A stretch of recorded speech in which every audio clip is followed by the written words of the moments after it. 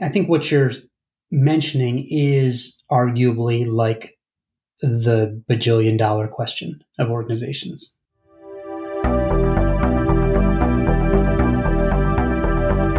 Hello and welcome to The Wardroom, a podcast dedicated to the leadership development of the U.S. Navy's engineering duty officers.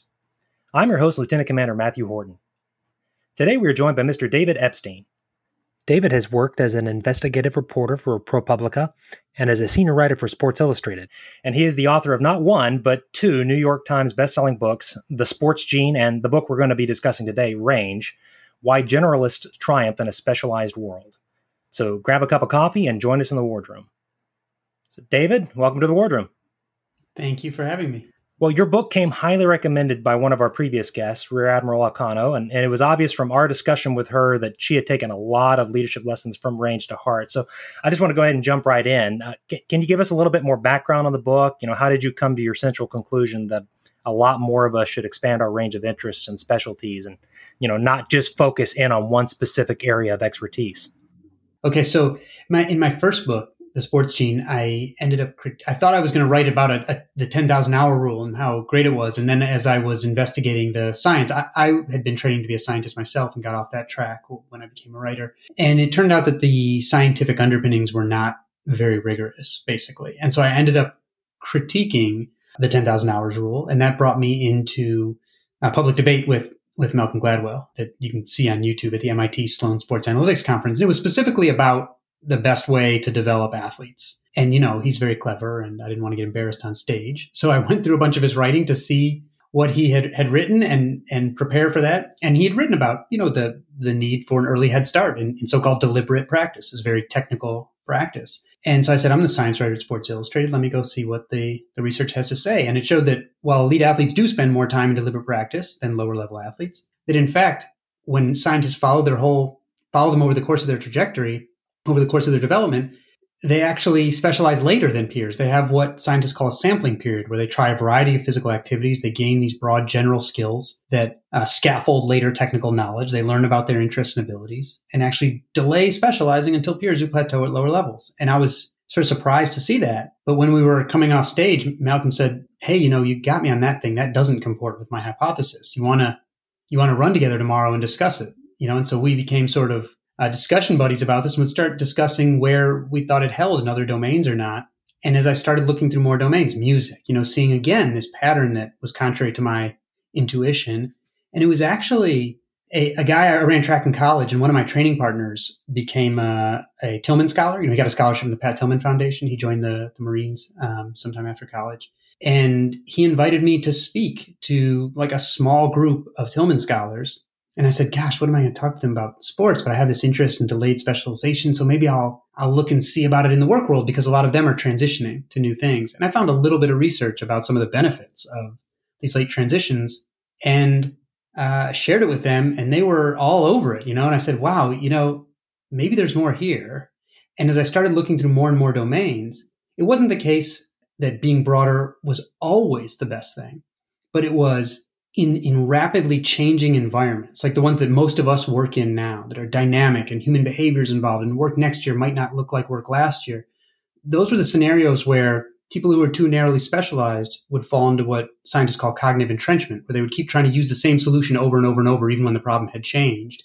And people who had sort of a broader toolbox that they could use to pivot were the ones who succeeded. And so it's something that started in sports and very much coming out of those discussions, I realized this was actually a much broader issue. So that's a really long answer, but that's kind of encompasses some of the genesis of the project too. No, that's a great answer. And it kind of ties into kind of my next question. I mean, a lot of the book focuses on, those potential pitfalls and over-specialization, particularly very early in one's career. And I think you even mentioned, a lot of highly credentialed experts, like you said, they fall back on those familiar tools. They become so narrow-minded based upon their experience that it can actually act to their detriment. So can you extrapolate a little bit on, why it may be better to defer specialization in favor of developing range? And then what are some of the dangers of that over-specialization early on? Yeah, so I think, and it depends somewhat the kind of realm that we're talking about. Let's take medicine, because there's an area where if I were listening to me, I'd say, well, what about medicine, right? Because that's an area where I think increasing specialization has been both inevitable and beneficial, no doubt about it. And yet it's been a double-edged sword that I think we don't acknowledge enough, where to the point where in two recent Harvard-led studies found that if you have with certain cardiac conditions, if you're checked into a teaching hospital on the dates of a national cardiology convention when the most esteemed specialists are away, you're less likely to die. And that's because the researchers concluded that's because you're less likely to get a procedure that evidence has shown doesn't work anymore, is either not efficacious or dangerous, but that specialists have gotten so used to using over and over that they do it reflexively. It intuitively seems like it works. And that these specialist kind of societies will often become such echo chambers that they're able to kind of block out evidence from the outside. And I think that's sort of is symbolic of what we see in some other domains, albeit some of those domains not with all the same benefits of specialization that we see in medicine, where when people become too narrow, they start doing things just over and over and over and over again. And that turns out to be the case in things like sports and music, where people that are too sort of formally, technically trained narrowly early will kind of get stuck in certain patterns. So when you go to Brazil, right, like when I lived in New York, I lived across the street from a U7 travel soccer team. Right? I don't think there's a human being in the world that thinks 6-year-olds need to travel because they can't find good enough competition in a city of 9 million people, But you go to Brazil and the kids are playing futsal and they're playing on sand one day and cobblestones the next day in a different shape area. And that turns out to sort of differentiate their problem solving, right? It's giving them more different types of problems to solve. And that gets at this classic research finding that's whether it's physical or cognitive skills. This area of psychology can kind of summarize a classic finding as breadth of training predicts breadth of transfer. Now, transfer is your ability to take your skills and knowledge and apply them in a situation you've never quite seen before. And what predicts your ability to do that is the breadth of problem types you've faced in your training, where instead of just learning how to execute procedures, you're actually learning how to match strategies to types of problems. And I think that's one of the kind of overarching themes is you really want to diversify the types and domains of problems you face so that you have to create these more generalized models in your mind about structures of problems, essentially, if that makes some sense. I know I'm getting a little abstract there. But. No, actually, that makes a lot of sense. And it ties well into some of what I think maybe is some unique problems within our community. We're the engineering duty officer community, right? So we are engineers. So by training, by experience, we're used to looking for patterns, for repeatability. We're used to operating in an environment where A plus B always equals C. But what you're describing, and I think what you call it in the book, are wicked learning environments, and you compare those to kind learning environments. And I think a lot of what your research and what you talk about in the book is really helpful and applicable in those wicked environments. So can you define those terms for us and why the tools we develop for those kind learning environments may not be applicable for the wicked? Yeah, and those are terms I should give credit where it's due to a psychologist named Robin Hogarth, who coined the kind and wicked learning environments. And by kind learning environment, what he meant was a domain where next steps and goals are clear, rules are clear, never change, patterns repeat, feedback is quick and accurate, work next year will look like work last year. So, I opened the book with Tiger Woods. Like golf is like that. Chess is another situation. The reason chess is so relatively easy to automate is because the grandmaster's advantage is largely based on knowledge of recurring patterns. Not totally, but largely. And on the other end of the spectrum are what Hogarth called wicked, and it is a spectrum, what Hogarth called wicked learning environments, where next steps and goals may not just be handed to you. Rules may or may not be clear. They may change without notice. Patterns don't just repeat. Feedback could be delayed or inaccurate. Human behavior is involved. Work next year may not look like work last year. And what Hogarth argues, and what I think a lot of other research argues implicitly, is that we are all in our work worlds. We're in both of those, right? We have to face both of those kinds of domains every day. But increasingly, we're spending a larger, more and more time in that wicked learning environment where work is changing, and we can't just do maybe what we did earlier in the 20th century, where you had a discrete period of learning or training followed by a discrete period of work, and you didn't really have to relearn throughout your career the same way. And so I do think more specialization, earlier specialization in a lot of domains made more sense when we were kind of a more industrial economy and work world where people would face more similar problems over and over and over again. But I think we're not really there anymore. No, I appreciate that. And it's good that you tie that in because I think a lot of the struggle for us as a community is how do we make that transition from that 20th century industrial era mindset to the 21st, to a digital environment where the speed of change is at a much faster pace. And part of our training as a community, we're all required to go off and get an engineering master's degree. But you seem to be advocating for a broader range of both technical and non-technical skills, which I found particularly fascinating. Can you give us some examples? Maybe what are the benefits of pursuing a broad range of hobbies, particularly the non-technical ones? Yeah, and this kind of shows up everywhere, right? Like Nobel laureate scientists are about 22 times more likely to have a hobby unrelated to their work, as are their peer scientists. And by the way, hobbies unrelated to your work increase self-efficacy, and hobbies too closely related to your work tend to decrease self-efficacy. There's similar findings for engineers. And they all kind of look to me like the work from this woman named Abby Griffin, who studies so-called serial innovators. Now, these are people who are, really good at creative problem solving. They're making repeated contributions to their organizations. A lot of them are engineers. And when she describes these people, she'll say, well, they have a need to learn outside their domain. They have networks with people who are outside of their own area of expertise. They tend to read more and more widely than their peers. They repurpose old stuff and old technologies in new ways. They connect disparate pieces of information from different domains, all these things like that, right? And as she says, they appear to flit among ideas was one of the things she says, which normally doesn't sound like a compliment, right? And she'll sort of say, dear HR people, just so you know, when you're defining your job as too narrowly, you're looking for the square peg in the square hole, you're going to miss these people, right? The ones who come up with these sort of new solutions. And so I think we need to sort of be aware of the fact that if we want to diversify someone's toolbox, like we often have to give them some incentive to do that, right? Because otherwise, momentum in most people's professional life just takes them to increasing specialization. So you actually sort of have to proactively broaden yourself. I think that showed up maybe in some research that might feel relevant to engineers that I wrote about in Range about 3M, which is one of the most innovative companies in the world. They have 7,000 inventors. And it was looking at which inventors really make big contributions. And there were generalists and specialists. And they were measured by their breadth or specialization was measured by the number of different technological classes they had worked in as defined by the Patent Office. And the generalists who had worked in lots of different technological classes, they made contributions. The specialists, they made contributions. There were sort of dilettantes who weren't that broad or deep, and they didn't tend to make contributions. The biggest contributions were these sort of polymaths who tended to have one or two areas where they got a foothold, like they had some depth, and then they sacrificed increasing depth for some breadth over their career, and they would start merging things from different domains, right? Taking something that was seen as like typical knowledge in one area and bringing it over somewhere else where they were aware that suddenly it would be seen as invention. And so I think, within something like engineering, we should take the opportunities to let people work in a lot of different teams. That's one of the great ways to do this, because then they cross-fertilize knowledge themselves. And so that's good for the organization. They're in researchers who study networks of teams that do well in times of rapid change.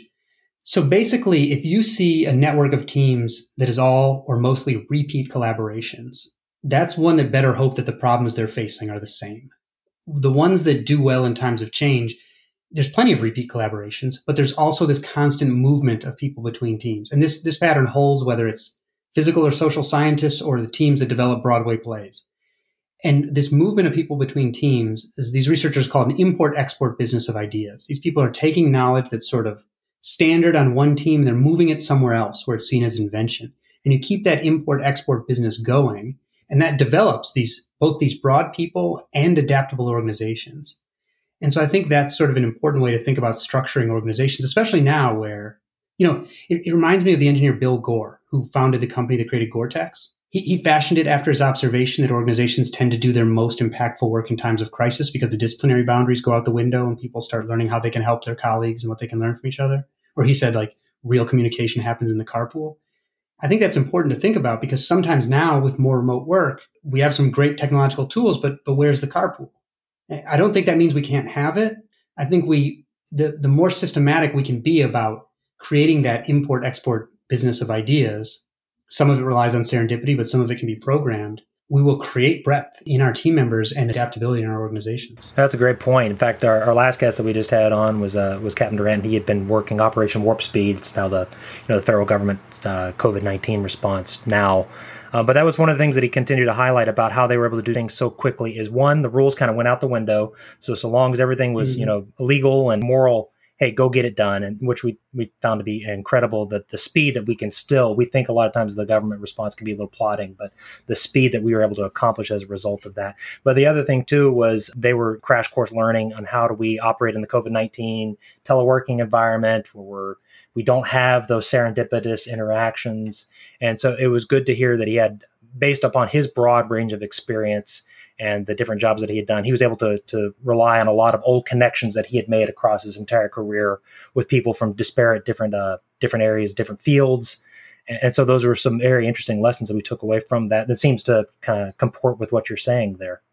Yeah, and that's interesting you mentioned the personal network too, because a character in the last chapter of Range named Arturo Casadevall, who's the head of immunology at Johns Hopkins, he ended up running this thing called the Convalescent Plasma Project, the National COVID-19 Convalescent Plasma Project. People have probably heard of, to use blood plasma from people who are recovering and have antibodies and transfuse it. I think that, the jury's still out on how effective that is, but it was certainly something worth trying. And he was able to pull it together so quickly because Arturo had worked with people with so many different areas of expertise that when an emergency came, he was able to draw together really a national interdisciplinary collaboration like overnight, with like no funding, understanding what people did, what they were good at. And so he really used this network that he accumulated by working in so many different teams. I thought that was pretty cool to see. No, that's good to know. And it's always good to encourage engineers to make sure we get out of our shells, we interact with people, we broaden our contacts and our experience. So that's good advice.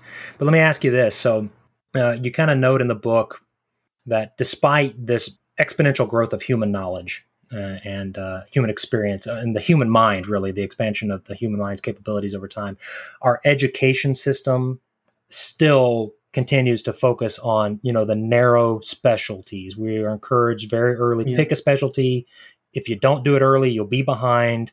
And one of the things I found interesting in that discussion, though, was that students in field of study after field of study, they struggle in some of that basic thinking, that basic reasoning that you talk about there, with one notable exception, though. You called out economists. So what's so special about economics as a discipline?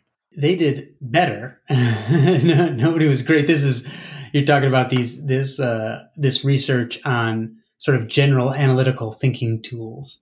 The economists did do better. If you interact with many economists, they seem to have a habit of kind of red teaming ideas like at all times, right? And I think that gets toward a little bit of what I talk about in chapter 10 with the super forecasters, which is they're almost like playing intellectual games a lot of times. I think economists is that they treat ideas that other people throw out as these sort of hypotheses in need of testing. And for whatever reason, maybe because it's easier to picture the economic frame on the world than it is the chemical one or something like that, they seem to take their frame of analytical thinking. I think it's kind of a broad science to begin with, right? If you look at what economists are doing, it's the sort of fundamental knowledge isn't as rigid as it is in some other areas. And so I think they sort of focus on these analytical frames through which to view the world. And that seems to give them a bit of a benefit of transfer when they are looking in other domains. But I think other domains could get that. I was in grad school for geology at one point. I got off that track, and I realized in retrospect that I committed like statistical malpractice in my own master's thesis. But I didn't know it at the time, because at the time I'd run statistical programs on through a big database and get a bunch of spurious correlations and all that. But I didn't realize I had not been taught like actual scientific thinking at the time.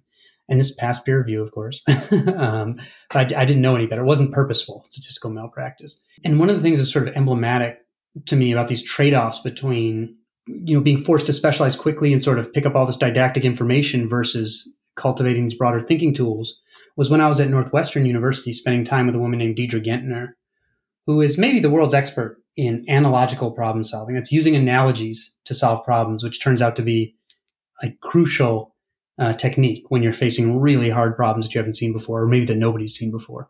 And what she found was she created this test that she gave to students to have them solve some problems like in their major, and then problems in other domains as well. And some of those problems were structurally identical, just the surface sort of features were changed, right? It was just transposed into something they were less familiar with. And students tended to do okay solving problems in their major, and then really poorly when even like a little bit of stuff was changed, which in the real world, right, problems are not single domain. So that's more indicative of the real world. The exception were students in this program called the Integrated Science Program, where instead of having one major, they had a bunch of different minors where they learned the basic tools and the methods of inquiry of all these different sciences, essentially. And that gave them this sort of broad toolbox that they could draw on to match strategies to structures of problems. Now, the interesting thing, when I went around to her colleagues and asked about that program, they were like, we don't really like it. Those kids don't have a major. They're getting behind.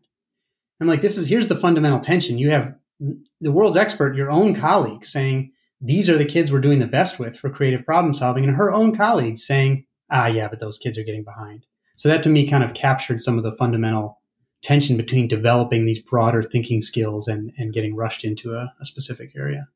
No, that's good. And it's a good transition because, I wanted to talk a little bit to you about the power of analogical thinking. You kind of focus on that. And I really love the example you give of Kepler and some of that analytical power that he had in working through the analogies of how the solar system and how the galaxy moved and everything else. And as he was struggling with areas that he didn't quite get fully grasped yet, he was always kind of working through the power of analogy, finding something that he could compare it to, testing that hypothesis. And then, and he had the intellectual humility to throw away the ideas if it didn't quite fit the data.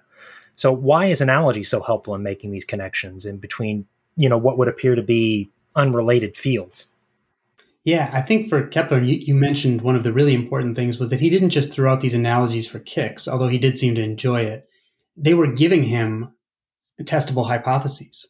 Like when he was thinking about planetary motion and what force, what he would call motive force, could be causing planets to move, he'd say, well, is it something like light? Could it be, well, light is something that you see it at its source and you see it at its destination, but you don't necessarily see it between those places. Okay, so this is possible, right? It would give him these things to test to say, is this even possible? Or magnetism and all these other things. And so it was a way for him to sort of grope in the dark when, this was at a time, you have to remember that there were not forces acting throughout the universe, right? This was just not like modern physics thinking wasn't even occurring. And so it would give him sort of a foothold to have something to test. But I think even more than that, in more sort of modern problem solving situations, some of the research that I discussed was by Kevin Dunbar, a psychologist who followed for several years, a number of different labs. They were molecular biology at the time because that was kind of one of the hot areas. And he would watch the problem solving process. He wasn't allowed to move information between labs. But what he would see was that when a sticky problem came up, one of the predictors of whether it would be solved or not, of the number of solutions people would come up with and whether or not it would be solved, was the number and breadth of analogies to structurally similar situations they could come up with. And what that was predicted by the kind of diversity of the work histories and areas of expertise of the people on the team. He, in one case, saw one team of all people who had expertise in the exact same area face the same problem not long, in pretty similar time to another group that had this incredibly wide range, like they had some med students and some scientists and things. And the diverse group solved it right at the lab meeting when it came up with an analogy, I think, from the med student. And the team of all specialists had to go through like 6 months of trial and error to come up with something that worked.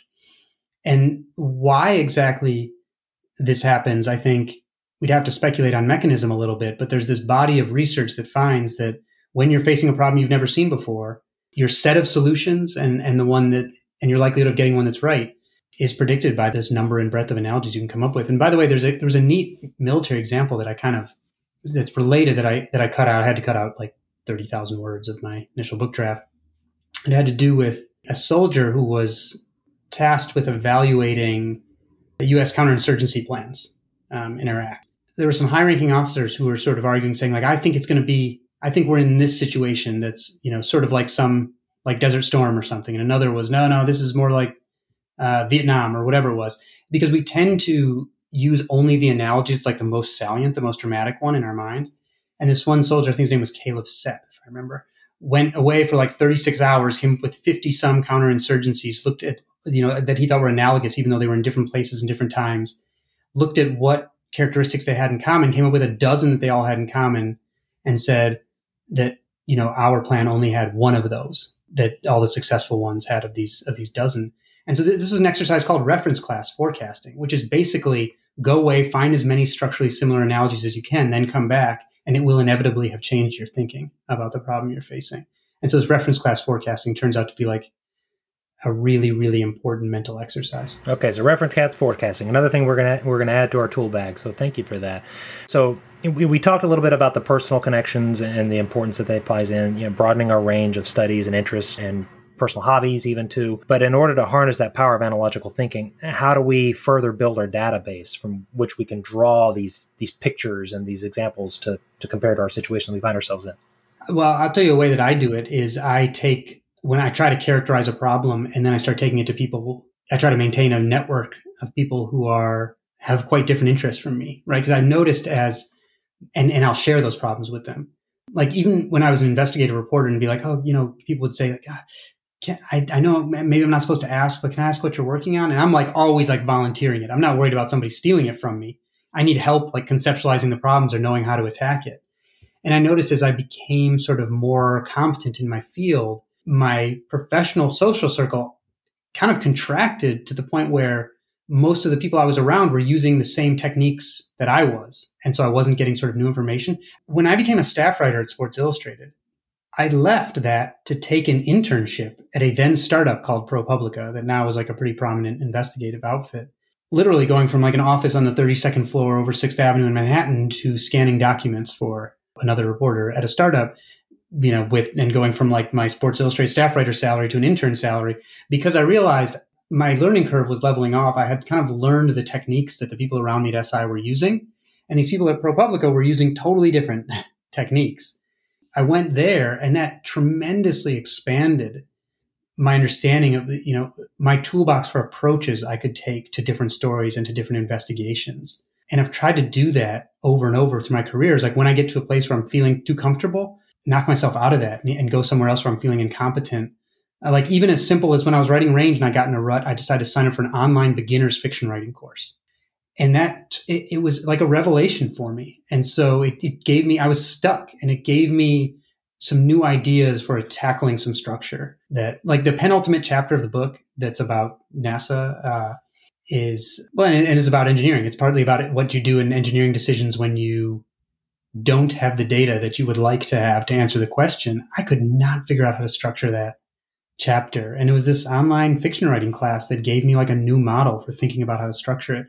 And so I think as we get more competent, we need to become more proactive about seeking out, people we can either bounce things off or learn things from who have different mental models than we do. It's like the Charlie Munger thing, right? He says like, I don't think anything new. I'm just like collecting mental models from all these. He has 96 or 103, whatever he has, however many mental models it is. I don't know, but I think of it that way, like collecting these different mental models. Well, let me jump ahead a little bit then too, because the examples that you gave in that chapter on the Challenger and Columbia disasters, they really struck a personal chord for me in that. In fact, I watched the Challenger documentary on Netflix not too terribly long ago, and I was sitting there with my wife every night, and I'm like, ugh, I'm just squeamish because I can feel myself, hopefully never with stakes that high, but I felt myself in that room so many times where I've been faced with very similar type problems. And I'm like, I've heard these same conversations going on.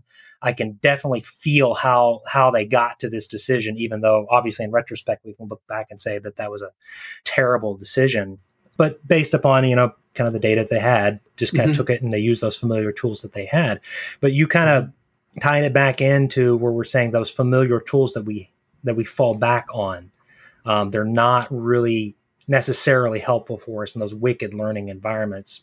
So how do you know then, I guess, when you should quote unquote cancel launch, when you don't have that data that's explicitly telling you to do that? And how do you know when you're in that wicked environment as opposed to a kind learning environment, and when you should drop your tools versus when you should keep using them?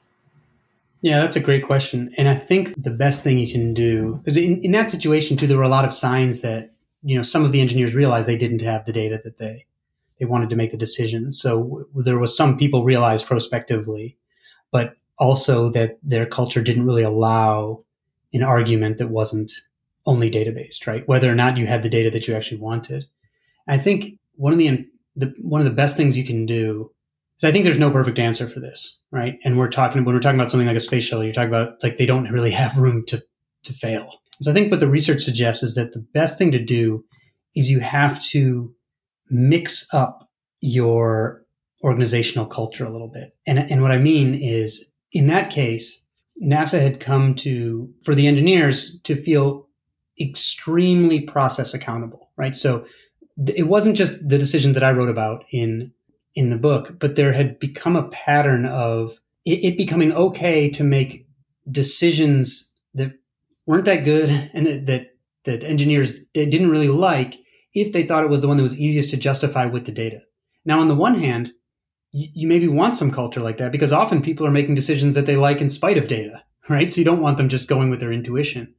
On the other hand, there became this pattern of if you could justify something with data, even if there were sort of other signals, of kind of blocking those out.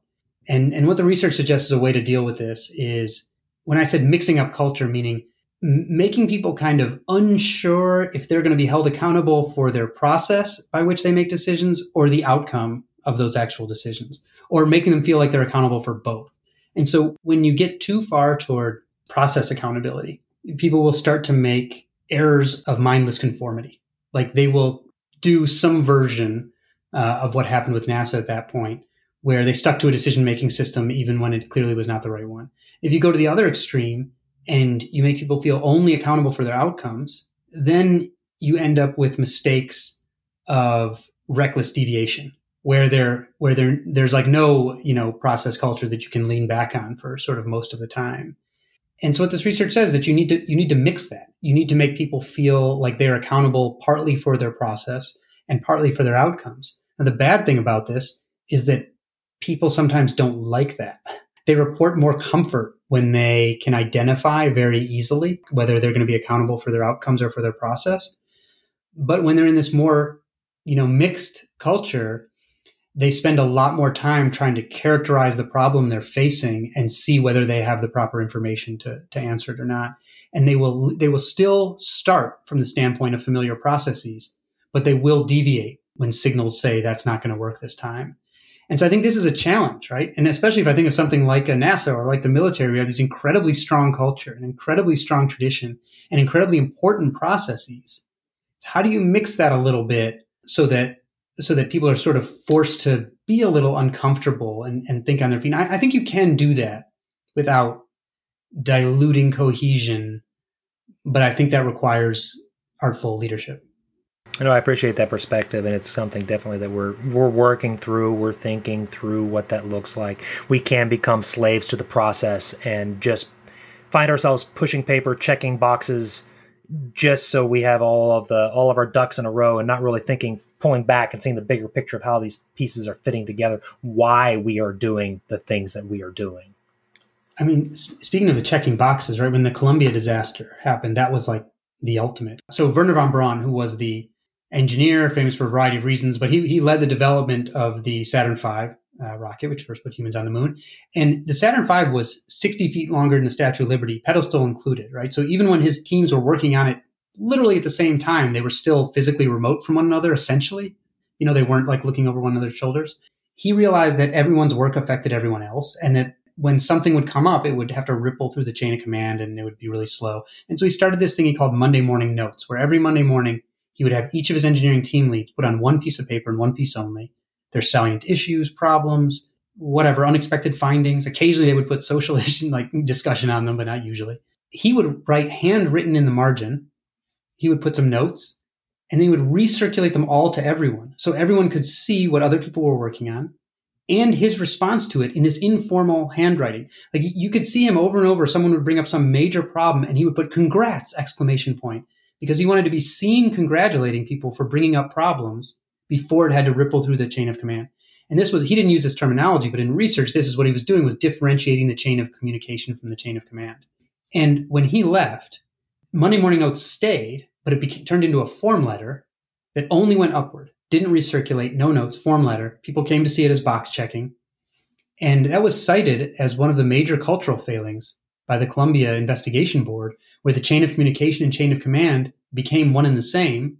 And in fact, when engineers asked, engineers who were cognizant of what had gone on in the past with the Challenger, asked Department of Defense actually for some high resolution images that they thought might help diagnose a problem, their managers blocked the request and apologized for the request outside the chain of command. Of course, we know what happened there.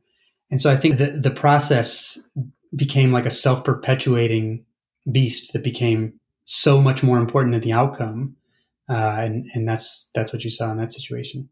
Yeah, that's an important point and something let's drop anchor and talk on that one a little bit. So particularly when we talk about the chain of command versus the chain of communication, definitely that's something I think we as a community, we try and encourage, particularly officers on the more junior end or engineers on the more junior end. Hey, don't be afraid to pick up the phone and call somebody just because they're wearing stars on their collar. If you've got the right answer, you've got to be, you got to know that you need to get that information to them. At the same time, we are a process-oriented culture, and we are very aware, very cognizant of the chain of command. So how do you balance that where you've got an admiral or a general who's receiving communication from points far and wide coming into them? It's very easy to overwhelm their bandwidth. So how do we balance that between, hey, making sure we get them the right information that they need, at the same time trying to respect that chain of command and just their human bandwidth limitations? Yeah, I mean, I think process is incredibly important, right? Like, you certainly don't want the opposite where everyone's freestyling. That's an even bigger problem. But I think what you're mentioning is arguably like the bajillion-dollar question of organizations and adaptable organizations. And I think there's sort of two things I can think of that I think are useful. One is you need some informal culture, right? I was obsessed 2 years ago with reading War and Peace, and part of it is focused on Napoleon's decisions in Russia and how he became so aloof from the people on the ground in some ways that he would make decisions and they would get down to the battlefield. By the time they got there, they were irrelevant because the situation had changed, and that would have to come way back up through the chain of command. By the time he'd get that feedback, that would be irrelevant. So he'd make another irrelevant decision and just continue the cycle of irrelevancy, basically, because everything was happening too slowly. And I think to avoid that, one, you need some informal culture, right? You need people who, if something is important, are willing to get information where it needs to go, no matter what the case is. And I think an example of someone who did that well, someone I write about in Range named Frances Hesselbein, who kind of became my personal role model. She was the CEO of the Girl Scouts, took her first professional job at age 54, became CEO of the Girl Scouts. And she had one semester of junior college education, right? Her predecessors had been like the woman who started the Women's Coast Guard Reserve during World War II, a university dean, like these incredible people. She had one semester of junior college education. And I think that made her very aware of the fact that she did not have the expertise or knowledge. I don't think any single person could, but she was more aware of it to turn the organization around because it was hemorrhaging money and members and volunteers and everything. And so she came in and said, all right, I'm going to redraw the structure to get more information flowing. And so she got rid of the kind of hierarchical org chart and created what she called circular management, where it was more like individuals were like beads on concentric circles. And what that meant in practice was that she wanted everyone at each level to have multiple contacts at each adjacent level through whom they could advance information in one way. And she was at the middle, in one direction or another. And she quickly started learning that, getting more information from the ground, that they had campsites that were good for nostalgia, but nobody was using, that they weren't appealing to the changing demographics that they needed to attract, et cetera, et cetera. And so I think it was by making sure each person had more connections at different levels that they could go to for help, that they could go to for problems. And that doesn't mean that everything is getting where it needs to go, but I think it dilutes the gatekeeping effect, essentially. And so I think that was a way of sort of programming in some stronger kind of informal culture that I think like the military often does a great job of engendering when it comes to smaller teams, of putting them through things that cause this incredibly strong informal culture, right? Sometimes it's suffering together that builds this very strong informal culture, even if people go their separate ways to do their jobs. All right, I'm gonna shift gears on you here a little bit. So one of the things I wanted to talk about, fox versus hedgehog thinking, and really I just really like the picture there. But what do you mean by that? These are all terms that I'm I'm taking from others. But in this case, from a psychologist and political scientist named Philip Tetlock, who in turn took them from a philosopher who in turn took them from an ancient. But these characterize two different styles of thinking. So there's this parable that the hedgehog knows one big thing, and the fox knows many small things, and the hedgehog knows one big thing. And which one of these is better? And there are situations in which each are appropriate. But the research I was looking at was probably the most famous study of forecasting ever done, 20 years long, over 82,000 predictions that were made on geopolitical, economic, technological trends. And it turned out that the worst forecasters turned out to be the most specialized experts, those who'd spent their entire career studying kind of one or two problems. Again, this doesn't mean that we don't need those people, because sometimes they create new knowledge. But in terms of forecasting, they'd spent their entire career studying kind of one or two problems, came to see the whole world through one lens or mental model. And they would often get worse, actually, at forecasting as they gained experience and credentials. They would start bending everything to fit these certain narratives. And the best forecasters turned out to be people who sometimes they had an area of expertise, sometimes they didn't, but that didn't so much matter. More than, what they thought was how they thought. They were perspective gatherers. So to make the hedgehog and fox metaphor even uglier, the guy who led the research described them as having dragonfly eyes, foxes with dragonfly eyes. Dragonfly's eyes are made of thousands of different lenses. Each one takes a different picture, and then those are integrated in the dragonfly's brain. And so he said that's how these people behave. They go around, they need specialists. They go to them for facts, not opinions. They gather all these different perspectives from different areas, and then they synthesize them. And those people turned out to do incredibly well. In fact, they smoked a prediction market of intelligence analysts with access to classified data, even though they did not have that access to classified data. It worked so well, they spun it off into its own prediction business, actually. You can go see Time Magazine wrote them up for, I think the title was something like Eerily Accurate COVID-19 Forecasts or something like that. And so it was this perspective collecting that was the hallmark of the best thinkers. And what was really interesting to me was when they were put on teams of 12, these fox or dragonfly, whatever you want to call them, these perspective collector types, they became much better as individual forecasters when they were grouped with other people like them who saw their own ideas as hypotheses in need of testing and other people as resources for collecting information that they themselves didn't have. I would never have, and so my forecasting skill, I would never have predicted that they would have improved as much as individuals as they did by being put together with one another. It was like this. And I got to see some of their conversations, which was great. And it was very much like what Phil Tetlock, the researcher who led this work, called antagonism without being antagonistic. They would poke each other without making it personal.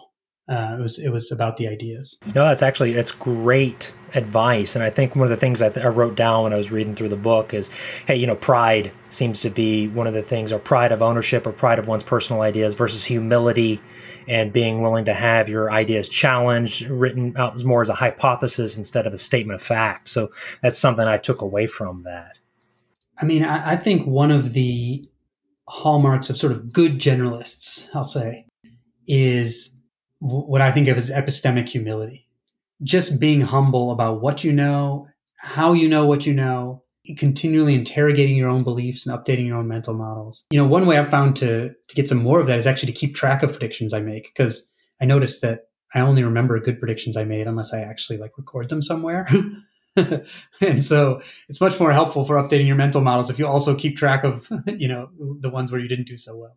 Yeah, it's probably always good to remind ourselves that we are fallible human beings, right? We always that confirmation bias of, well, the data seems to prove me always right. You probably should question yourself there a little bit.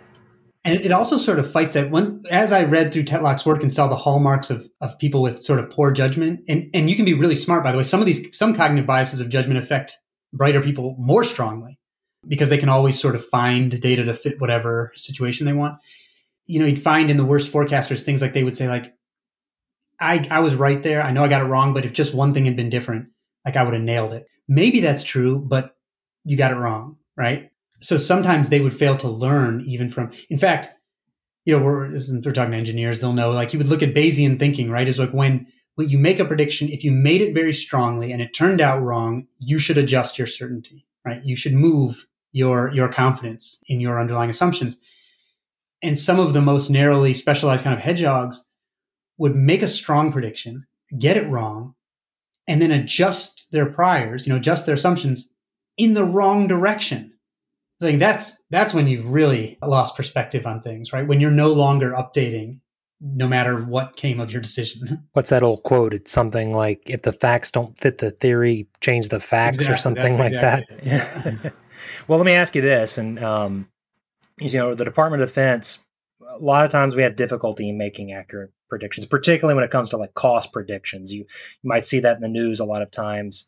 Major system acquisitions, we are off by orders of magnitude sometimes. But you note that, like 90% of major infrastructure projects worldwide go over budget. So why are we so optimistic when it comes to major cost predictions, particularly those big projects? Yeah, and they go over. They don't just go over. They go over by like 30% or something on average. Well, I think, and let's dispense with things like something untoward going on in planning or something like that. But because it holds even for like people's home projects, they go over too, even smaller projects by a lot. And I think some of it is the planning fallacy, right? That's a cognitive bias by which we always underestimate how long things will take, like how many tasks there are to do. And an optimism bias. And I think there's that tendency to underestimate how many resources are needed. You can combat that. So when I was doing this research, I was looking at some infrastructure projects in the UK where after this incredible overrun of an infrastructure project that like was a decade late and like double the cost that it was supposed to be, some projects were then required to do what we talked about before, reference class forecasting, where they would say, go find a whole bunch of other projects, that seem like they have structural similarities and tell us how much those cost. And when you do that and you give it to people, they revise their estimate enormously and they got much more accurate. So I decided to do that with some home renovation stuff that I was doing where we got a quote, from somebody who was going to do it. And I said, all right, let me go to all the other people that have sort of a similar house and then some other people with different houses that are doing kind of a similar project and see what their actual experience was. And based on that, I guessed that the estimate we got would be off by 100% about. And that turned out to be pretty close, actually. So I would advise reference class forecasting as a requirement for bids. And that will give both the people taking the bids more perspective. And when it's done, whatever the domain is, when people are made to do reference class forecasting, they tend to make huge revisions to what their actual cost predictions are. Well, that's fascinating and very, very timely and good recommendation. Thank you very much for that. Okay, so in the interest of broadening our range and building our more general education, and we do this with everybody, do you have any good book recommendations for us other than range, obviously? Yeah, I mean, you don't need to read anything else other than range. It's got everything you need. No, I'm just kidding. So the first, I've mentioned super forecasting a lot. So Phil Tetlock's book, Expert Political Judgment, like rocked my world in terms of it made me a much more conscious thinker about my own thinking. It's dense and academic, though. And if you want a more popular treatment, his book, Super Forecasting, is a more popular treatment. And we talked about the kind and wicked learning environments. Robin Hogarth, who's the psychologist who coined those terms, just has a new book out that he co-wrote called The Myth of Experience. So again, I'm going to give you the duality. He wrote a book called Educating Intuition that is great, but is more sort of for the academic audience. And The Myth of Experience has some of that and is a more popular book and it's new. So those are two. Or four, I guess, depending on how you look at the recommendation I just made. No, I appreciate that. Well, I have really enjoyed this conversation, but this is great. I could talk about this stuff all day long. I really enjoyed the book, and I'm hoping that our community and really the Navy and the Department of Defense will take some good lessons out of this. So again, I appreciate so much you coming on the podcast. I really appreciate it. Thanks for having me. Thank you for joining us in the Wardroom. Special thanks to our sound engineer, Lieutenant Andrew Rowley.